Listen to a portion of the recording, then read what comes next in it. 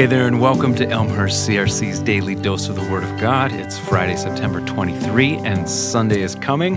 This is Greg DeMay. I serve as lead pastor at ECRC, and this week in worship, one of our opening songs will be a recent tune called Reckless Love.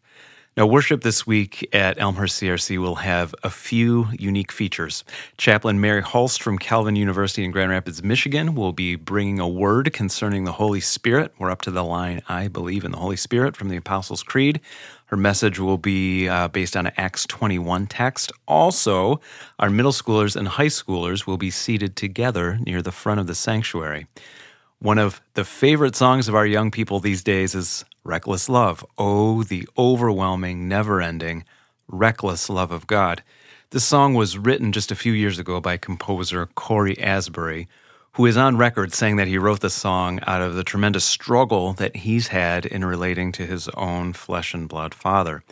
Here's a quote from Cory. "I know so many people, myself included, who grew up with a dad who wasn't perfect, to put it lightly, and because my dad wasn't perfect, I viewed God through the lens of my own dad, and I felt so many times that God was angry or upset or disappointed with me. I felt that I was always letting God down," unquote. Now, this phrase, reckless love, is an unusual one. Reckless typically means without thought or careless, even random, and God's love is none of those things. However, another definition of reckless is this: without concern for the consequences.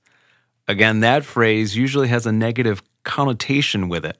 It means nearly the same as the word prodigal.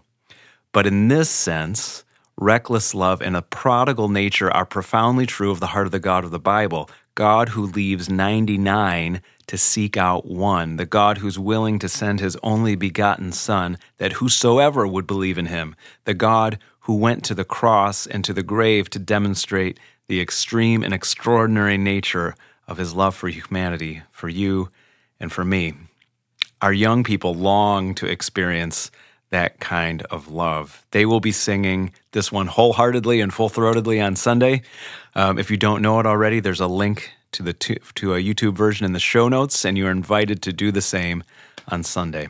Let's pray. Oh Lord, a love like yours, I couldn't earn it. I don't deserve it. But still you give yourself away. And I am overwhelmed by the never-ending, prodigal, reckless love that you show to me. Thanks and praise to you through Jesus. Amen.